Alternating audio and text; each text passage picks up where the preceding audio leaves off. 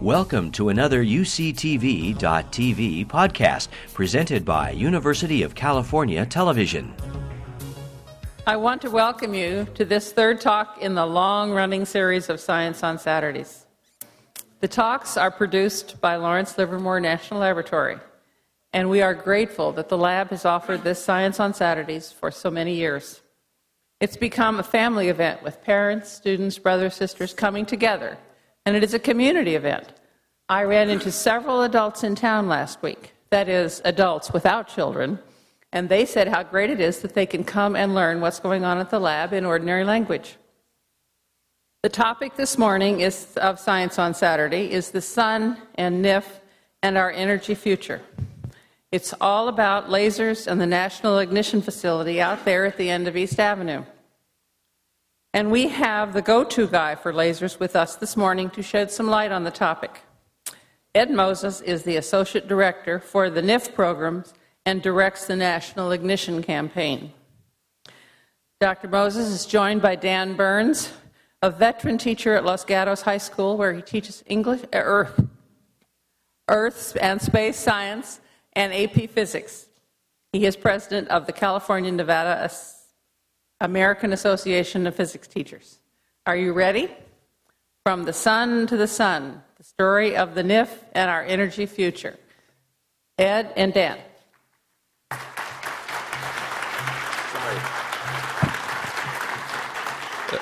Thank you, Ann. Thank you very much. Before we start, I wanted to do a few thank yous. First of all, I want to thank the Free Lunch Band, from the lab for the great playing they did. I think it adds a lot to everything. I think they deserve a round of applause. Then I want to thank Dick Farnsworth and everyone who made this possible. I think they deserve a lot. Most important, I want to thank, we're going to show some stuff that we got from a company called Weird Stuff Warehouse in Sunnyvale, and so we thank them and Weird Stuff. And we have Brian Quintard, who was responsible for that video, Damon Jemison, who did a lot of the graphics here. So let's give them a round of applause for all the work they've done. And most of all, I want to thank you for coming on Saturday morning to see what we got here. Before we get going, though, have you guys made the human laser before? Can we bring down the lights a little bit? Not fully, but just a little bit. So we have the human laser thing. Does everyone think they know how lasers work? Right? This is can we bring down the lights? So this is a laser, right? You can see it's a small spot, right? You can, if I scan it around the room. Whereas if we take this big fancy flashlight, not that impressive. So to understand that, let's do some human laser behavior. And the first thing I just want, because I have a very fragile ego, one more round of applause for me. Okay? Okay, that's enough. Okay, now I want to do an experiment. That's sort of incoherent clapping, everyone just clapping on their own. I'm going to do this experiment. I want you to all start clapping normally, and then when I say synchronize or lock up, without any help from anyone except yourselves, let's just all clap synchronously together. So when I say that, let's go. So everyone just clap. Okay, synchronize.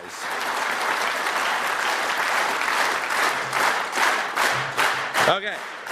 Okay. You're impressed with yourselves, I know. So that's the difference between that and that, right? That and that, right? Okay, let's do another experiment to just see how lasers work. Let's just clap with 2 fingers and see if we can synchronize.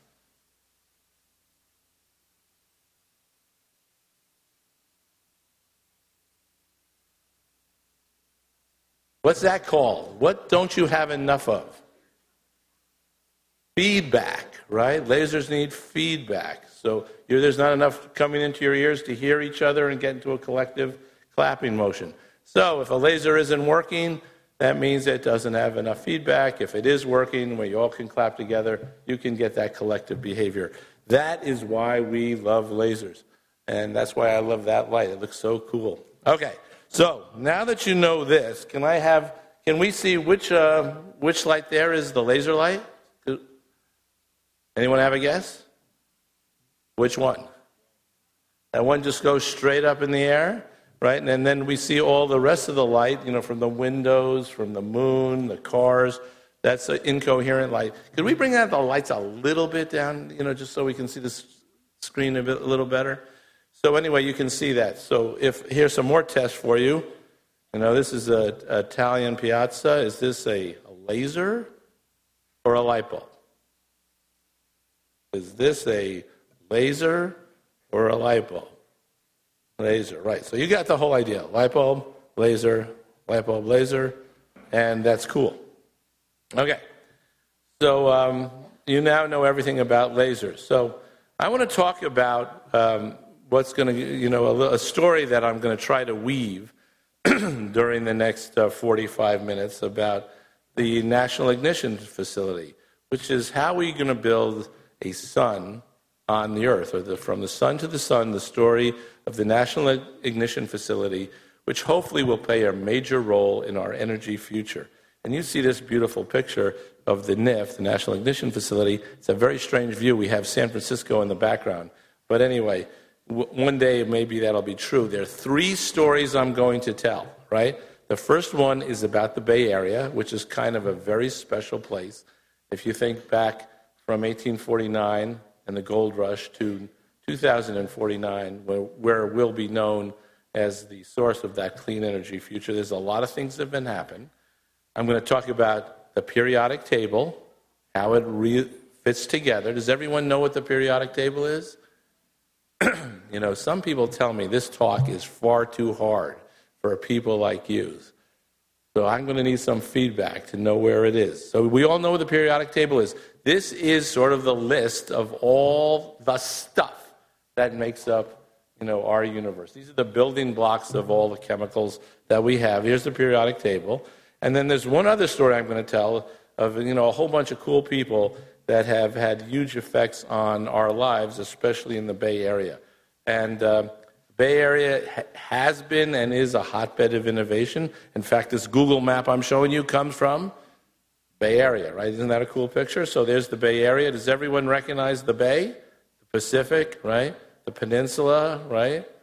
You can see the East Bay, the North Bay. This is sort of where we live. And if we take just a little walk around, a fly around, I rented a helicopter to take these pictures. And there's the Golden Gate Bridge, right? And why is it called the Golden Gate? Right, because the 49ers came through there, in the beginning on boats. Some of them then later came overland to get their gold. Then we have the peninsula, the northern part of the peninsula is San Francisco. We fly over to Berkeley, which is not only the center of a great university, the University of California at Berkeley, the first university, and other interesting ideas, right?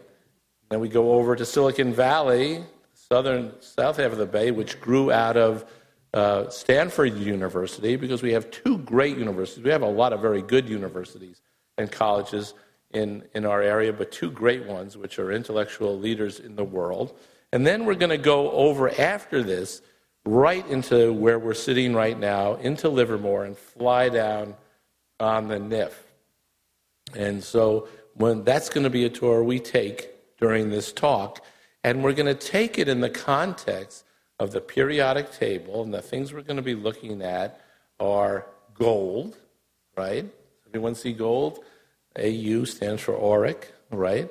And then we're going to talk about uranium, and we're going to talk about silicon, like in Silicon Valley, right? And then we're going to talk about that little problem we have called carbon. Now, we're all made out of carbon, so we don't think of that as a problem. But when carbon gets together with oxygen and goes into the atmosphere, we call that, right, greenhouse warming, right? Because the thing about carbon dioxide is light can go through it. The light from the sun can go through it. But what happens is when it heats up the Earth and then re-radiates back out, it doesn't get back out into space. So it's sort of like putting a roof over the Earth, and it sort of gets warm. And so we're going to talk about carbon, too. And then we're going to talk about one of the most interesting things, hydrogen. Hydrogen is the most abundant element in the universe. And it's the simplest, but it is an incredibly interesting, simple element. And we put that together with laser light, it's going to be a great story. And we're going to go over history, right? So now start putting it together. Gold was discovered at Sutter's Mill in 1849. People wonder how California, way, way out here, got to be a state so quickly. You know, the United States sort of understood, even those Easterners, which I used to be one of, understood that gold meant something, so they declared us a state. That's Sutter himself. And then we're going to talk about Japanese attack on Pearl Harbor, which started World War II, and what effect that had on the Bay Area. I'm going to tell you some things that I bet you a lot of people don't know about the Manhattan Project. And then we're going to talk about the discovery of the transistor. Does everyone know what a transistor is? Right? That's a little tiny, tiny switch that makes computers work. You know, computers are millions and billions of switches that are turning on and off really fast to do calculations. Believe it or not, this picture we're looking at here, you know, which is the size of someone's hand, is the first transistor, right? So not the way they look today. So that's silicon. And then finally, we're going to put light and hydrogen together and talk about clean energy, clean fusion energy. Here's that story. Gold rush is gold. You know, that's through the Golden Gate. Then we go to World War II in the 30s and 40s. That's the uranium story. Then we head down to the South Bay in the 40s, 50s, and on. That's Silicon Valley, right? Computation, the internet, and beyond. Right? And then we're going to a clean energy future at Lawrence Livermore National Laboratory right here. That's the story I'm telling you. You all got it? Simple as enough? Okay. So let's start with gold. You know, gold is kind of an interesting element. You know, it's the reason we got here. You know, gold weighs, it's very dense. And David, why don't you come on up here this way? You know, and we have someone. Can you help him? So gold is, pretty expensive. In fact, it's the most expensive stuff I'm going to talk about. It costs around $14,000 a pound. People think uranium is expensive. What do you think? Cheap? You know, most people think it's expensive, but it is cheap. It costs like $30 a pound. But what's interesting about gold and uranium is they're really heavy. Now we have two types of brick that David is going to pick up. First, he's going to pick up the regular brick. You just put it up. You can lift it up a little high, not over your head, right? Just you got it on camera. So that's that. Okay, so now we're going to pick up the brick next to it. Hold on for 1 second. That's made out of lead. What do you think? It's kind of different, huh? Now, I just want you to know, if that were gold, it would weigh about twice as much. Right, so, I mean, it's kind of an interesting thing. So, pick up the lead brick. Why don't you pick it up with one hand? No, not over it. Put it on. Okay, thank you very much. Let's hear it for David. Okay. Anyway, that's gold, right? Now, what do we do with gold? We make coins. Why do we like gold? Does anyone know why gold is cool? Loud.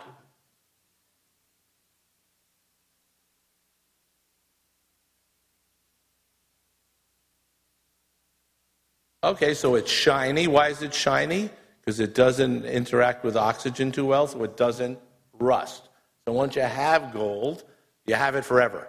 That's what people like as a sign of wealth, right? It doesn't go away. There's not a huge amount of it, so it's worth money. It's soft. You can do a lot of things with it. It has all kinds of really cool things. Every society since the beginning of time has valued gold for those reasons. They also do it because they like to show off. That's Mr. T. It's jewelry for men and women. We also use it for technology. What's one thing that's cool about gold? Very good electrical conductor. So if you have to have very thin pieces of gold, right, if you want to have that inside a memory chip or something like that, gold is good. And we can use it to reflect light off of buildings. It doesn't let sun in. If you go up into outer space, see that satellites, if you often see, are often wrapped in gold foil. And that's to control the thermal environment or the heat conditions that exist. Gold is very useful. And gold is the center of, in fact, the reason San Francisco is here in the center of the banking industry and the like it has made San Francisco an international cultural and financial center. So gold, it was started in 1849 and still drives our society. I'll show you in a lot of other ways as this talk goes on how that happens. What happened in World War II? Does everyone understand the World War II story? Right? In December, 1941, after, the war in Europe had started, right? And the Japanese attack on Pearl Harbor happened. And, this sort of set off a chain of events that has, changed our world, actually changed our valley. And this goes back to a couple of very important women. One was Madame Curie, even though she doesn't look very happy in this picture. She was the one who really discovered radioactivity, right? And this is a picture. You see that skeleton, with her, ring? That's her wedding ring. It's a very European look where she has the ring, not the way we do it here. Anyway, and so Madame Curie did that in the late 1800s. This really set the way for Einstein to think about relativity and other things. And then there was another very important woman, Lise Meitner, who discovered fission. Now, fission, she showed that what was going on, that uranium could spontaneously decay or break apart, put out radiation. And when she did that, a lot of people, around the world, all of a sudden came to the idea that there was a huge amount of potential energy available, that could be used for good or bad. Remember, it was World War II. Bad was what came to people's minds first. And this led to this famous picture of Albert Einstein writing a letter to President Roosevelt urging the development of an atomic bomb for the U.S. because there really was great fear that the Germans would do this and change the fate of the war in Europe and maybe the Japanese also.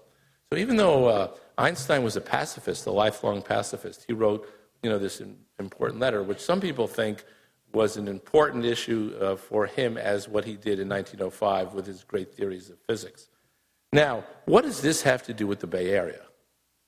Right? Well, it has a lot to do with it because there's this misunderstanding that Los Alamos is where the atomic bomb project or the Manhattan Project got going. And when you see this, Los Alamos was in the hills of New Mexico. It was a boys' school, and people went up there. But where it really started was at UC Berkeley. And this is a picture of UC Berkeley in the 40s. It doesn't look a lot different today, but somewhat different. And here's a famous picture again. Not the happiest looking bunch, but these were the faculty of the physics department at UC. I just want to say there's 7 Nobel Prize winners, future Nobel Prize winners, sitting in this picture. You can see, Oppenheimer, Ernest Lawrence is in the front, many others. And these people were, under Oppenheimer and Lawrence were where the Manhattan Project was hatched. And, and they then went off, a lot of them, to Los Alamos to build it. And one of the things that Ernest Lawrence did, and this is, again, Bay Area uranium, he had to figure out a way to purify uranium. And he built this big magnetic contraption. This is quite large. Unfortunately, you can't see people in it. It's about 100 feet long. It would fit across the stage, one of it. They had to build thousands of these to purify uranium. Now, there weren't any computers or anything there to do it at that time. So how would you run these very complex machines? Believe it or not, they got these ladies, and they had you can see these rows of dials. Maybe I can get on my computer, get my pointer here, and you see they had rows of dials and all kinds of twisting knobs, and they told them, this is the idea. We want you to get more current and more this and more that. And they just sat there like human computers and tuned these things up and ran these calutrons, for the whole time of the war and made this possible. Now, this is a little bit different than Homer. These people were real heroines of the war, and, not to make light of it, but they really made the uranium. And this is the reason that, the war in World War II finally happened. I really have to say this is a Bay Area story, and Ernest Lawrence, who had a huge huge impact on all of this, then went out as one of the things he did and formed what was called the Lawrence Radiation Laboratory in 1952. This is, believe it or not, this is right where we are sitting right now, just down the road from it. And this is now called Lawrence Livermore National Laboratory. That was renamed in the 70s. So this is how we will get, when we get back to the lab and fusion energy, it started at Berkeley, it started at World War II. Okay, so, we've gotten through the gold rush, we've gotten through the Second World War. Let's go over to Silicon Valley. Does that look like Silicon Valley? No, but it does have a lot of silicon in it. So let's look at this. Can we go over to Dan and the sand? What is silicon? Sand, right? Silicon and oxygen, you put them together, you get sand, right? So, there it is. We're pouring sand here. It's it's literally from the beach. And that stuff, unlike gold, costs, it's almost free, right? If you go to the beach, take it home, it is free. If you get some clean sand, it costs you around 50 cents a pound, right? If you get it by the ton, it's almost free. And and when we do that, can we come back to me now? When we do it, people melted that sand, and what they got is that transistor, right? And that transistor, that's what you see how big it is? Looks a little bit different than today. That's a microprocessor. That had millions of transistors. And what do I see on that? Silicon and gold. Right, so we got the gold rush, now we got Silicon Valley. Silicon and gold go together.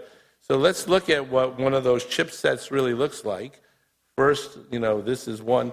What Dan is holding up, right, it's flashing right now, let's just stay on that one for a second, okay? Oh, maybe you got them both, right? That there is a silicon wafer and has a few thousand microprocessors on it, and each one of those has millions of transistors in it. So we're talking about billions of transistors, and that costed more than 50 cents a pound, I'll tell you, right? Now let's look at the big thing we're looking at here. This is just a large version of what we make, right? That Chris Ebers is holding up. That's something from Weird Stuff. Okay, so that's how we make them. So you got the silicon and gold, right? And that's the semiconductor industry. Putting that all together, we build the world's fastest computer at Livermore at the lab. Now here we took the doors off to take this picture. This is a lot of computers running together. Anyone have a guess how many? You think it's 1, 10, 100, 1,000, 100,000? Are you guys going to ever bid? I mean, what kind of... Okay, this is around 250,000 computers wired together, doing the most complex calculations that ever been done, the fastest they've ever been done. So this is the world's fastest computer, or at least a part of it. But you couldn't do anything without computer programming. So let me remember, that's just a piece of, melted beach, right? Just sitting there. It has no intelligence, right? And it doesn't know what to do, so we write computer programs to make it run. And I always have to bring up Ada Lovelace, or, Ada, sometimes known as, who's Lord Byron's daughter. She is, people think, probably was the first computer programmer. She was, a very brilliant woman, and she was working with this guy, Babbage, to try to figure out how to do weaving better and things like that, and came up with ways to do calculations on weaving machines. And that sort of set us on our path. And the path we're set on is to do things on the computer. This is big calculations. This is real life, of course. This is Katrina. Watch when Katrina winds up. See, this is what people really want to understand. Could you understand this? Also, wham, right? See that? It just wound up, and now it's heading to, pummel, New Orleans. Those are the kind of things that people want to use big computers, to really understand what's going on, predict in advance, understand complex physical systems in a way that is, useful for us. Okay, so we got gold, we got uranium, we got silicon. Now we're going for clean energy. Now, let's look at our sun. Let's go far away from us and see, what we got here. Now, the sun, this is kind of an interesting picture from space, and you can see all those flares flying out from it. You can also see the sun rotates. Does everyone know the sun rotates like the Earth? Right? It rotates about once a month, and actually it rotates strangely since it's a big gas, hydrogen ball, right? Can we show the balloon? No. This is a helium balloon. We'll talk about it. What's really going on in the sun is I don't know if she's a happy person or he's a happy person, but that balloon looks happy. What's going on in that sun, the real sun is that we're burning hydrogen and making helium. But let's go back to me for a second. Let's get back to the computer screen. That's what's going on in our sun. In fact, it's kind of interesting if you go near the sun, if that were the Earth near the sun, inside one of those solar flares, does that look like a good weather forecast that day? It's a good thing we're far from the sun, right? We're nearly 100 million miles from the sun. So those flares are big, it's hot. And where we sit, it's wonderful. But if you got too close to it, it'd be pretty ugly. Now, if you go into deep space, and this is from the Hubble, right? You got millions and billions and trillions of those suns burning. And each one of these blobs or galaxies that has a billion suns in it, I think it blows my mind when I think about it, how many of those suns are out there burning away.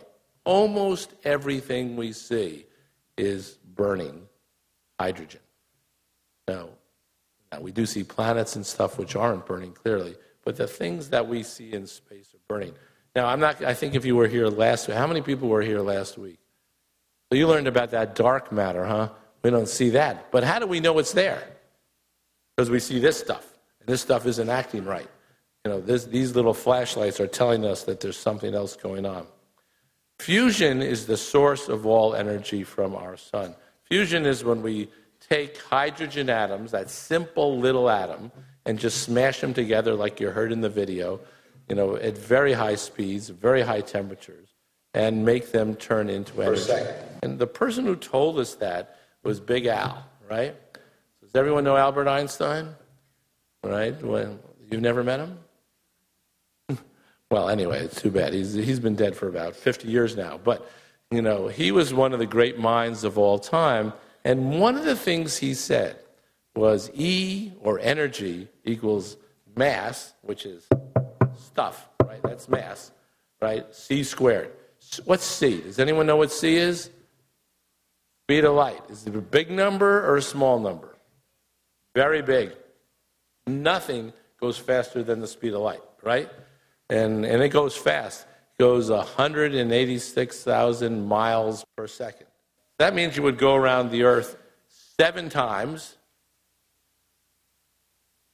in 1 second, right?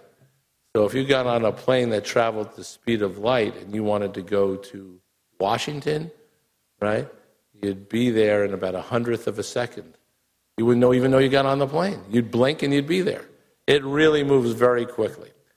So if we take that very big number and multiply itself by itself, C times C, right, that's what C squared means, you get a really big number. In fact, it's about 1 million.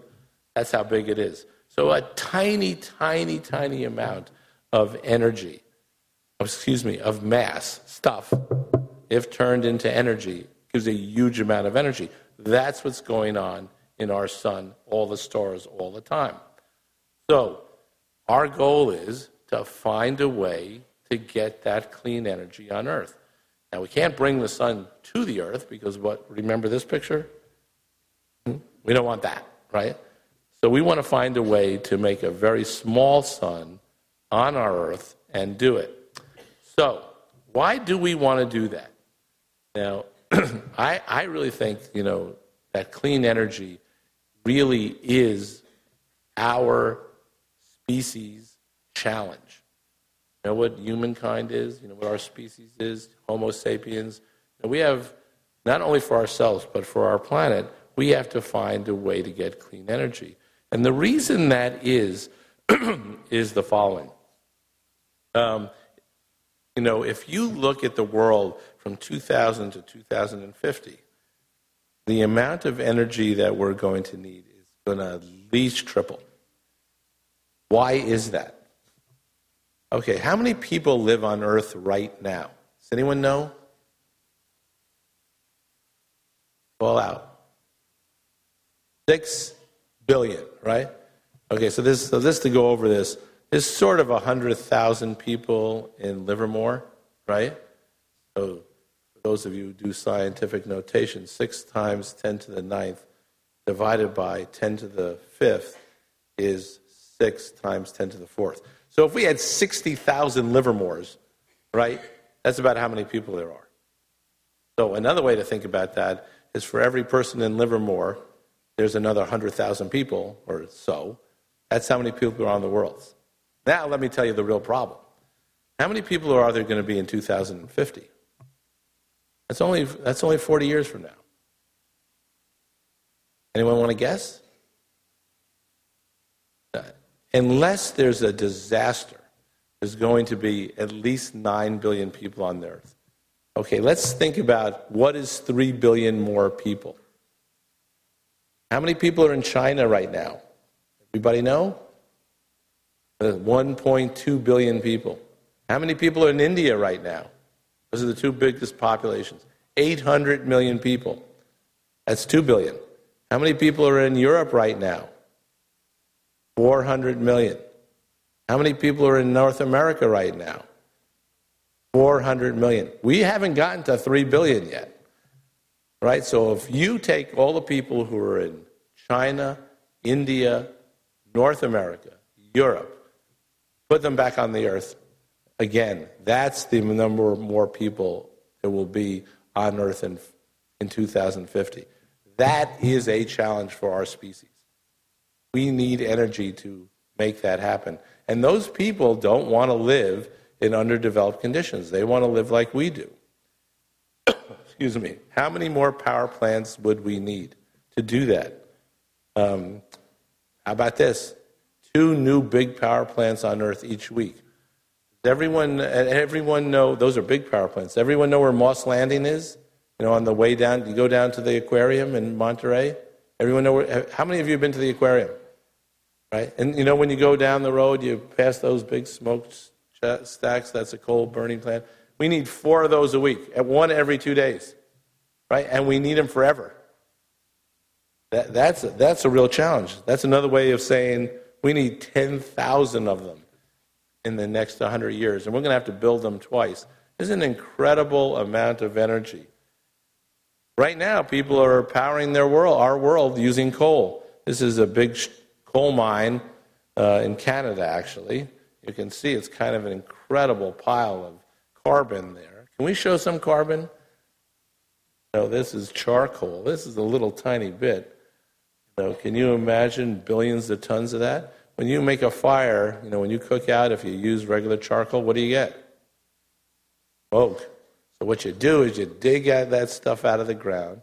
You burn most of it, but what you don't burn goes in the air. And, fossil fuels, can we go back to me? Can't keep up, and their climatic effects could be devastating. In fact, I was in Beijing, recently, and that ain't fog. That's pollution. This is like LA used to be. So this is really our challenge. So whatever you think about the world, finding a way to get energy, clean energy, is crucial to our future. This is a very interesting picture to me. Now, what do you see when you look at this picture? What's the first thing you see? Ship, right? And what's inside that ship? Oil. So you see an oil tanker. I see something else. I see a couple other things. What else do you see? Water, right? Anyone see anything else? Sun. Okay, so does everyone know the word paradigm? Paradigm is a way of thinking. This is a good word for you to learn. So a way of thinking. When people look at this, and I would ask you the question, where is the energy in this picture? You would probably say, in the oil tanker, right? That's what I'm going to drive when I go to get something for my car to drive it or heat my house or whatever. I see that oil tanker. When I look at that picture, I see all the hydrogen in that water. That's where all the energy is. And where do I see it coming from? What's the physical mechanism? It's what drives the sun. Could we make the sun on the earth to burn the hydrogen in the water? There's a lot more hydrogen, there's a lot more hydrogen in the water than there is oil in that tanker, right? In fact, it's an incredible amount. Do we have our little thing of water over there? See that little container of water? That has the equivalent of around 1 million barrels of oil in it. Okay, how do you describe water chemically? What's the chemical formula for water?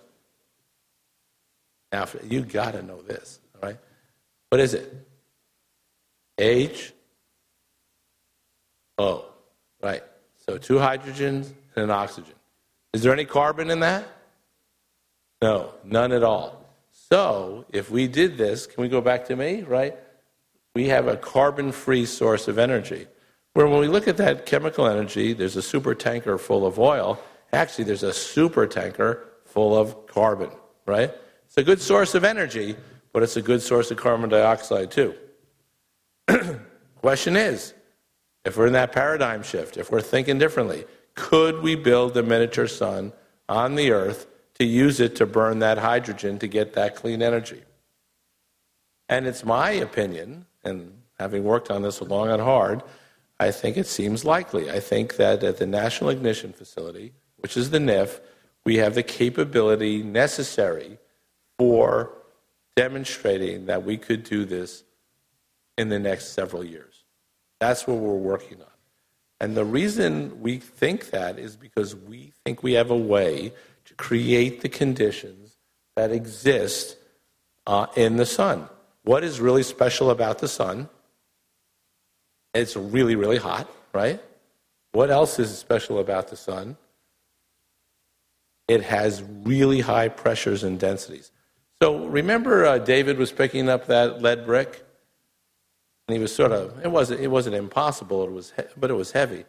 What if you thought about that as it weighed 100 times more than that brick did? That's sort of the densities inside the sun. So if that, instead of weighing around 20 pounds, right, weighed a ton. I mean, it's not only couldn't you pick it up, you couldn't move it, it would break the table, it would fall through the stage, right? So we have to get that very, very hot conditions, and we have to get those very high densities in order to make fusion work. We think light is the way to do it. The first laser was demonstrated in Malibu, California. Does everyone know where Malibu is? Right? It's in Southern California. I got to tell you, I'm telling a Bay Area story, and I've sort of wandered down to Southern California. The fact of the matter is, the guy who thought about this first was at the Berkeley campus, but the first one first demonstrated was down in Malibu. This is Ted Maiman. He did it at a company I used to work at, Use Aircraft. It's an incredible story. Unfortunately, Ted died recently, but he's a true technological genius. Some other person who was working at that time, is Mary Spaeth. She was an early laser inventor. She was working alongside of him, and she still works at the laboratory, and is one of my mentors. She looks a little older now, but her office looks identical. But anyway, this is back up in the Bay Area. We have, this kind of innovation is going on again. This brings us to the National Ignition Facility. Remember this laser, right? How many lasers like this would it take to be able to get ignition? A lot. Okay. The answer is, if we gave every person on Earth about 1 billion lasers, that's about how many. Now, of course, there's not enough room on Earth to give every person on Earth 1 billion lasers. But we have better technologies than that. And the NIF is a big laser, but it's not that big. It's sort of that big, right? If you fly over it. It really doesn't have football fields on the top, which people have asked me, But it's sort of the size of 3 football fields. And when we take the roof off, it looks like this. We have, room for 192 lasers, and here's the laser bays, and I'll show them to you in a second. And we have this target bay. Remember, 3 football fields. This is around 400 feet long. For those of you who are scaled to feet, 400 feet, if you've gone to professional baseball games, right, that's from home plate to center field. That long, okay? This is what a laser bay actually looks like in real life. Each one of these tubes holds a laser beam. Does anyone know how big these laser beams are? I mean, look at this one. This is a little tiny thing, right? How big do you think they are? This big? Look at me. This big? Yeah, it's about like that. Each beam is about this big. Also, they're square. They're not round, which is also interesting. Here's the target chamber being lifted in place. It's hard to tell how big it is, right? But that's a 4-story building that it's being next to. Those square patches are where the laser beams go in. I'll show you a movie to give you a feeling. Now, see those guys walking around underneath this? I don't think they were doing their safety moment. But anyway, not something I would have done. But anyway, that's how it goes. And this is how it looks now when you go there. This is the laser. Here's that big ball, that target chamber that we do into it. Now, what we're going to get to find out real soon is the target that we actually shoot at is tiny, tiny, tiny, even though this is a big, big facility. By the way, I love this picture. This was in National Geographic, and that's Vaughn Dragoo. He's a little bit over 6 feet tall, so it gives you a feeling for how big that ball is from the inside. Okay, got to do this. Stop this. Okay, so let's look at a target. So can we show the small target first? You put your hand on it, Dan? Believe it or not, we have that huge building, right? I'm going to just do this. That little red dot is the target. And it's in this gold can. So now we're coming back to gold again. And the hydrogen is in here. That little thing here is the little sun. And if you show the big one, can you show the big one, Amy? This is around 25 times. If we ever shot a laser, if we ever shot that, it would be an interesting day. But anyway, this is just a model. By the way, this one is not pure gold. That little one is. So don't anyone sneak up here and take it. Okay, so, and this gives you a feeling, and this is a gold can, and I'm going to show you how it works, and then we're going to talk about it. Okay, can they come back to me? So let's just talk about this. Does everyone know how an oven works? Right? Why do you cook some things in an oven and some things on the stovetop? Right? Does everyone know? Yeah, an oven has, filaments on the bottom, right? Heaters on the bottom. But you close it all up, and what happens is the walls get hot, the top gets hot, the back gets hot, the front gets hot, and then you have uniform heat going onto the roast or your pie or your whatever you're doing. It's completely uniform, right? Now, whereas you put it on top of the stove, you have just heat coming from one dimension. So we're going to talk about how we do this. So let's see how we crush this can in a second. And the reason we want to have an oven will become obvious in 1 minute. This ball that here is, as I showed you, is about the size of a BB shot. When we're done with it, to make it light off, if you pulled out your hair and made it 1/4 its diameter, just 1/4 of the diameter of your hair, that's how small we have to make it. Do we have our friends here? Okay, so we're going to do an experiment here to see how good they are. Where's the ball? Here, you're going to do this. Okay. And squish it for the camera. I'm going to squish from the camera here. So this is the problem with squishing. Where do I go? Right here? You got me? Okay, so if you have this ball and you want to squish it, what happens? So if I put my hand in it, right, it just squashes out, right? Forget that balloon for a second. Okay. But this is the problem we have. You see that? If that little ball if that little ball in the middle, don't touch anything yet, and the target is we scale it up to this size, the challenge is to make it this big. Okay? Do you think that, these guys and gals can crush this balloon to this size? Now, so what do you think? Okay, so I want you to do this gently. We don't want to prove you can break the balloon. Okay, so just push on it and see if we can do it. Now watch what happens. Try to grab the top. So you can see whenever they try to do, it's sort of just as bulging, just like this one is. If they push too hard, or if we get a lot of people around it, we can do better. But we really have a hard time because there's always a place we're not pushing. Now, if we could build an oven, maybe we could push all places at once, right? Why don't you try a little harder?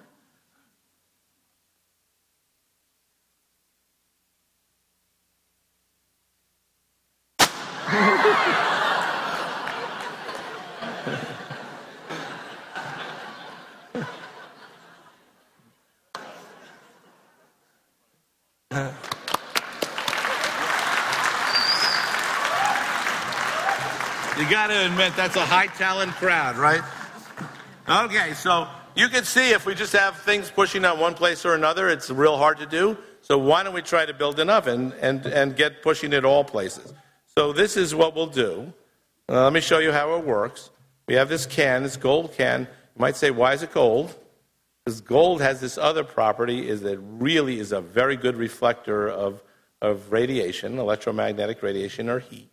And what we do is, I'm going to start this, so we go in and we'll look at this can, right? And here's the capsule wall, which is made out of plastic or something. And then we have that solid frozen hydrogen.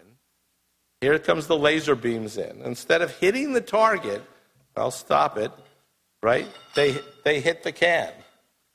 And when they hit the can, you can just think this whole can is heating up, right? Uniformly. And when it does start heating up, and it goes up to millions of degrees in billionths of a second, what's going to happen is it's going to start putting out, like a really cool oven, a very hot oven, X-rays. And I'll stop it. And those X-rays are now very uniformly hitting that little target. Instead of pushing on it like they were doing with their hands and knees and everything, just really smoothly hitting it. And now they make a rocket, right? And this rocket is now going in at, anyone want to guess how fast that's going? Anyone? 1,000,000 miles an hour. Right? This is the fastest thing that's ever existed on Earth, except light, right? 1,000,000 miles, the fastest any mass has ever moved. So this is going 1,000,000 miles an hour, and for a very short time, and what we do is then get this whole process to work. So, does anyone want to see that again now that you're experts? Wait, let's see. So this is how it works. Yeah, we have our gold can. Remember, gold and hydrogen, right? And the hydrogen target.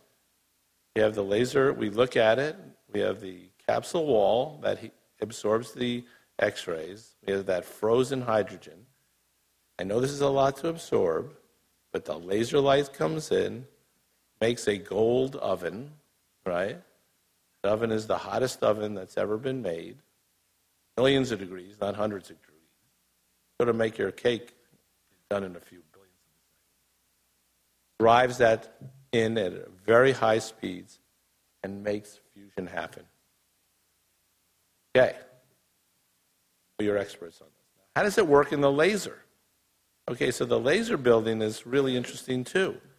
So what we do is we start with a very low amount of light, and we have to get it to high energy.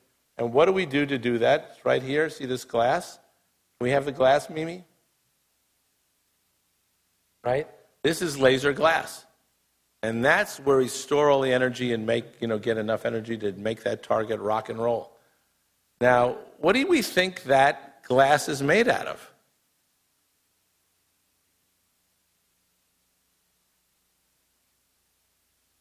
What's glass made out of? Silicon, right? Can we get the sand out again? If you melt sand, especially if you have good sand, you can make glass. When do you think the first glass was made? Right? I guess it was, 100,000 years ago. Someone, had a campfire, was cooking up a wildebeest or something, and, they looked in after in the morning, they got up and there was a little dollop of glass in there. And that's what that is. Now, that's super high quality glass. But again, silicon, that's the laser itself. So let's get this movie going again. Right, so am I back on, right? So we go back and forth, getting out all the energy. And what happens is, we bring it right to the center near the target chamber, and then we just bring the light right in and make the whole thing happen. So you got the whole idea? That's the target. That's how the laser works. If we put this all together, let's bring up the noise here. Well, this was the thing you saw. This should all make sense now. This is the control room, right, at NIF? Clock is running. 5, 4. They actually do 3, this. 2, 1. Shot. Now we're going to be following along at about 100 million times slow down, the light traveling through the laser. It doesn't really make music when you do it. And now we're following the laser beams themselves, right? This is 8 out of the 192 beams going towards that target chamber. Gaining more and more energy, getting ready to turn to ultraviolet light. Right? Going right into that target. Now we're going by at 1 billion times slower than it really happened. Heating up the target light, driving it, and then the most amazing thing happens. You get more energy out than you put in. So if you get this to light off, you have the potential to create energy, clean energy. Now, people say, is that perpetual motion? Isn't there something wrong with that? How do you get more out than you put in? If you light off, most things, you lose energy. Now, remember, the reason this is because of our friend Albert Einstein. There's a huge amount of energy stored as mass, right, in that target. So if we can get a little bit of that to turn from mass to energy, we don't, on the whole balance, we don't get perpetual motion. We've just turned mass to energy, which is what we want. Taking a tiny bit of energy out of the universe, but the universe can do without it. So we are finding a way to make this happen by doing that. This is an incredibly important concept. We can get energy gain from this system. So if I have this laser to work and I hit this target and it burns, we'll get more out than we put in. We now have an infinite source of energy, essentially. Right? All you have to do is drag the hydrogen out of the water.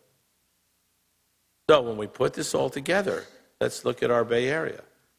Gold rush, that started us on our way. World War II, that's where people thought about fission and fusion, how to make all these cool elements, invented computing to first order. Silicon Valley was where people figured out how to do rapid computing and, the internet and beyond.